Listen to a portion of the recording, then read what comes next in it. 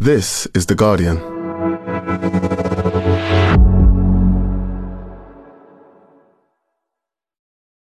Hey, I'm Shantae Joseph. I'm a writer and broadcaster, and I spend way too much time online. But now those years of scrolling are finally paying off because I'm hosting The Guardian's new pop culture podcast. In each episode, I'm going to get under the skin of the week's biggest stories. If you love pop culture and want to get into how it's shaping and impacting our lives, then you should join me every Thursday, launching on the 3rd of November. Listen wherever you get your podcasts. Bye!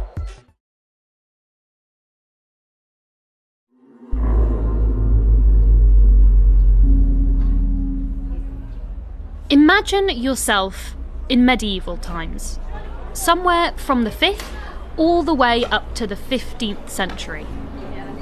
You might be picturing muddy streets filled with rickety carts, dirty water chucked out of windows, people with bad teeth and sores on their skin, and the presence of a very nasty smell.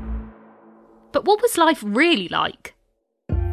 Researchers in Cambridge are finding out by excavating bones from an ancient burial site and using modern science to analyse them.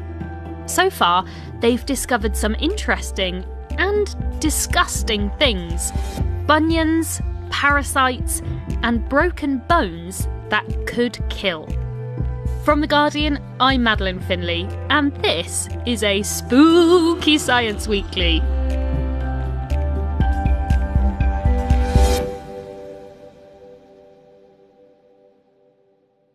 Nicola Davis, you're The Guardian's science correspondent. When you told me that there was a team of researchers from the University of Cambridge digging up old bones, I think you knew I wouldn't be able to resist. It is such a cool project, and I have covered it over the years with all these new finds that are coming out. And they've excavated 3 or 4 different burial areas around Cambridge. And what's really interesting, and what the kind of key thing about this research, is that these burial areas were used for different types of people. So the team can kind of compare all sorts of different things. So, which kind of diseases affected who, and they can really sort of start to unpick some of those questions. And some of their findings are actually quite counterintuitive. So, of course, you had to go and take a look. And you went off to Cambridge to meet Craig Sesford, an archaeologist who was excavating some of these sites.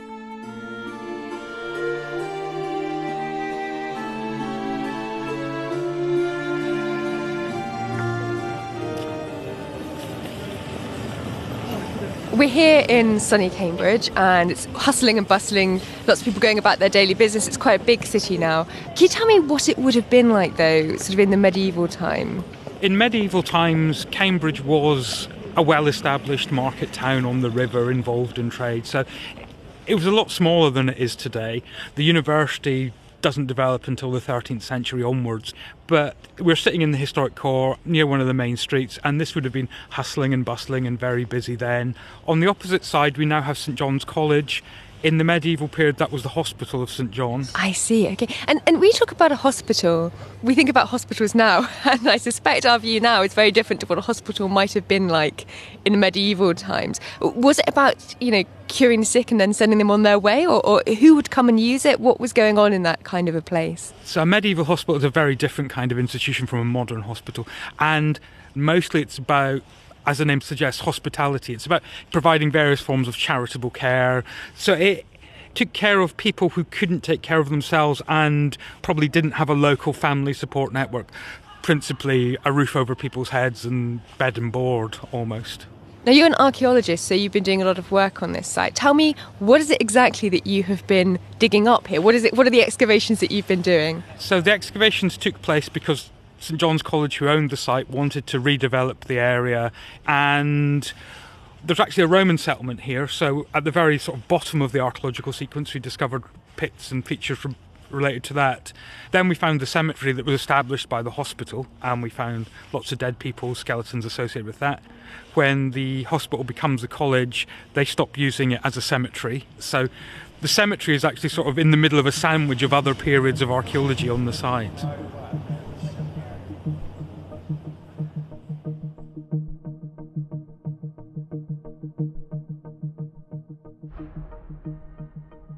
Nicola, a medieval cemetery, it's so interesting. So after they'd done the excavation, they did some analysis of the bones in a laboratory as well. What did they find out about the people who had been buried there? As Craig was saying, this isn't a hospital in the sense necessarily of kind of as we think of it today, where you go there and you're cured. And it was more about caring for the sick and the elderly and those who couldn't look after themselves. But you also had some people who paid to be buried there as well. It seems that you have sort of a mix of male and female, but you don't have a lot of young females. You have a lot of the poorer sector of society, maybe some from the middle echelons, but you don't have the sort of very wealthy. This isn't sort of like, the most prestigious place to be buried. A lot of those who were buried there were being looked after by the hospital itself. And as you set out before, they were comparing this excavation site to a few others that they'd done as well. And this comparison is kind of what really teaches them about each of the sites. So among the other sites, there's a parish cemetery, and then there's the Augustinian friary, and they would have lived quite a different sort of life. And so because you can identify those individuals and you can compare that with the general population, for example, in the parish cemetery, you can start to work out perhaps one of those groups had certain kinds of diseases more often, or they had certain afflictions that might have been linked to their lifestyle.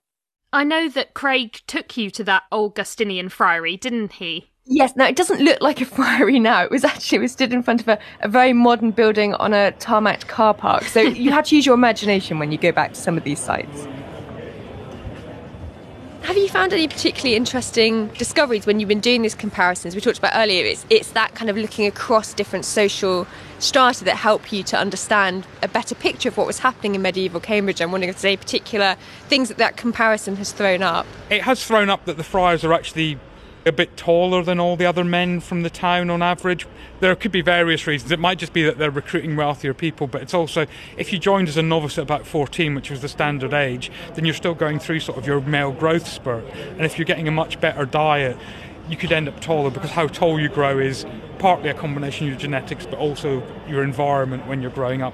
One of the things I found most interesting is that in terms of sort of their body strength from things like their arms, they're actually very similar to everyone else in Cambridge. So they're probably doing as much manual activity as everyone else. So even though you're in a friary, one tends to think of that as being very bookish and very sort of devout and going to church all the time. Actually, they'd have had some pretty tough work to be doing in order to sustain their life as well. I mean, one of the things they did was wander around a lot preaching, not just in Cambridge but in the villages around, so they were probably walking as much if not more than other members of society. And so talk to me a bit about what you found when you studied these bodies. I seem to remember when I reported on some of your findings a while ago that some of these friars met quite nasty deaths. Yeah, so there was one individual where you could just see that both his upper leg bones had been broken and shifted. Clearly you could see that this person had some kind of terrible accident. The two most likely scenarios are either that he was hit by something like a cart, because these injuries are quite similar to modern traffic injuries, or that he'd fallen onto a hard surface. It's almost certain that both the major arteries that go down the leg had been severed by this, so you would bleed out in a matter of minutes. Gosh, sounds like a CAD file mystery, that. It's not very nice. So were there other possible nefarious deeds that had happened at the time, or sort of dodgy deaths that you uncovered? When the friars started as orders, they were very popular, they were sort of the in thing, but very soon afterwards, within a few decades, there is a slight backlash against them from various people who think they're too wealthy or that they're taking too much away from local parish churches, and there is good evidence of violence and conflict with other groups in towns. So some person had been knocked on the head, and another one had a broken arm that's very characteristic of a defensive injury. And we do have evidence, for example, that one of the friar's servants was murdered in 14th century Cambridge.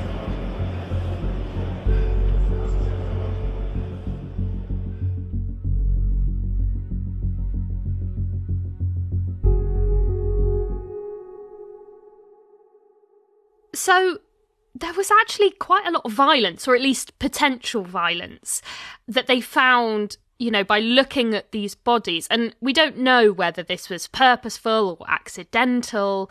But aside from broken bones and arms, this work also took a much closer look at the bones as well, and did a lot of analysis on them to find out more about the health of the people at the time. yes, the health as well is really interesting. And so Craig dropped me off at the office of Dr. Piers Mitchell, who is a doctor, a biological anthropologist, and an archaeologist. Should we go in? So we went into this lovely building, huge wooden door, very Cambridge. And we sat down at this table, and in front of me was a sort of a layer of bubble wrap. And on top of that was a skull. And in the top of the skull was a very nasty looking hole. So that set the scene for me. But what I actually wanted to ask Piers about first was the other end of the body, because they'd been able to make some really interesting discoveries based on the toe bones found in some of these remains. If we look at bunions and hallux valgus, which is a condition where the big toe gets pushed sideways by pointy shoes, and that can lead to degenerative change in the big toe in a particular way that we can identify that the bunions were there, we found that the highest proportion of people in Cambridge who had the hallux valgus by a big degree was the Augustinian friars. So they were wearing these pointy shoes. And if we look at it over time, we can see in the 10th to 13th century there was very little bunions and hallux valgus in Cambridge, and it all came in the 14th and 15th century. It's exactly when the shape of shoes changed, and it very directly matches the change that we're seeing in the archaeological bones of their feet. So they were quite sort of men about town almost, these friars. They were quite sort of fashion conscious. They weren't just sort of wearing the simplest thing that they could. That's true. And we also found, when we looked at gout and how common that was in different groups, now from modern studies we know that gout is caused by eating purine-rich food, so lots of meats, certain alcohol, especially beer, and also it can be triggered by fasting. And what we found is that gout was about 2 to 3% of the population in Cambridge, but in the Augustinian friars, it was 14%. And you were also looking at the parasites as well. So you sort of looked at what goes in at the one end, but you also looked at what's come out the other end. So it's really a sort of full alimentary survey here. So right. Talk me through about the parasites, because that did generate some quite surprising results, I think. Yes. So we were able to take soil from the pelvis of burials when they were excavated, and that's where the intestines would have been during life, and the eggs of any intestinal worms that were there when the person died. And what we found is the kind of parasites were present were mainly there due to poor sanitation. So we found the eggs of roundworm and whipworm that are spread by feces getting onto your food and drink. What was particularly interesting is that the prevalence, so the proportion of the burials in the parish cemetery of All Saints was about 32% of those individuals had intestinal parasite eggs in the samples, but in the Augustinian friars it was 58%. And that seems surprising, because we think of, friars are better educated, they've probably got better sanitary systems, they've got better infrastructure, they've got these quite nice buildings and sort of lavatory systems and so on and so forth. So you would presumably expect them to have better levels of sanitation, maybe less chance of having these parasites. That's right. Certainly the typical friary or monastery in medieval Britain, they would have had a latrine block with multiple seats, normally made out of stone. And so you would expect that there would be better sanitation there than in the peasants who were living in town, who might have had a cesspit, or they might have had nothing and just gone to the toilet into a pot and then tossed that into the street in the morning. And so one possibility as to why the friars seem to have more commonly contracted parasites is if they were using the feces from their own latrines or from other cesspits and other sources of feces to fertilise plants. It could be that their well was just dug too close to their toilets and they were contaminating their own drinking supply. There are lots of potential options.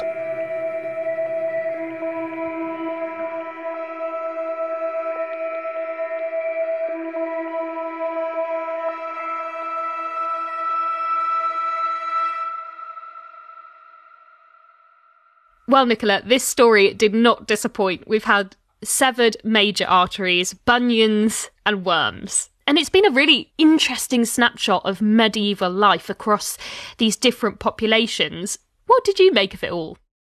I just found it fascinating. And it's partly the mundanity of some of these issues. It's the things like the intestinal worms. It's the fact that this brings to life real people's lives. These were the issues, the difficulties, the challenges that everyday people faced. And fundamentally, it helps us to understand what was happening across different strata of society. It's easy to bundle everybody at medieval times into one bucket, but actually different parts of society did have their own sort of nuances. They had their own things that were going on. And so it sheds light on both the universal issues that were faced, but also perhaps the more specific ones as well.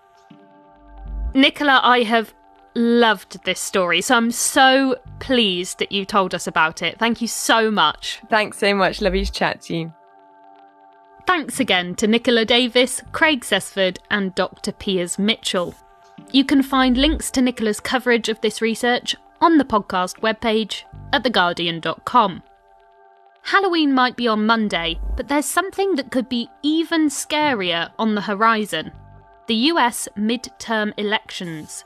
Not to fear, The Guardian has you covered. The Politics Weekly America podcast is going on a road trip. Across 5 episodes, Johnny Friedland will be speaking to politicians, canvassers and voters from different states in the run-up to the midterms. And they're finishing on election night in Washington, D.C. It's kicking off on November the 2nd, so search for Politics Weekly America wherever you get your podcasts and click on that subscribe button now. And that's it for today.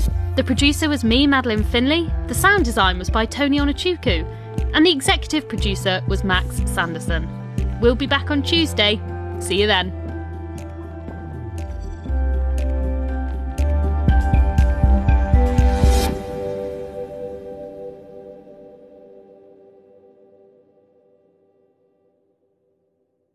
This is The Guardian.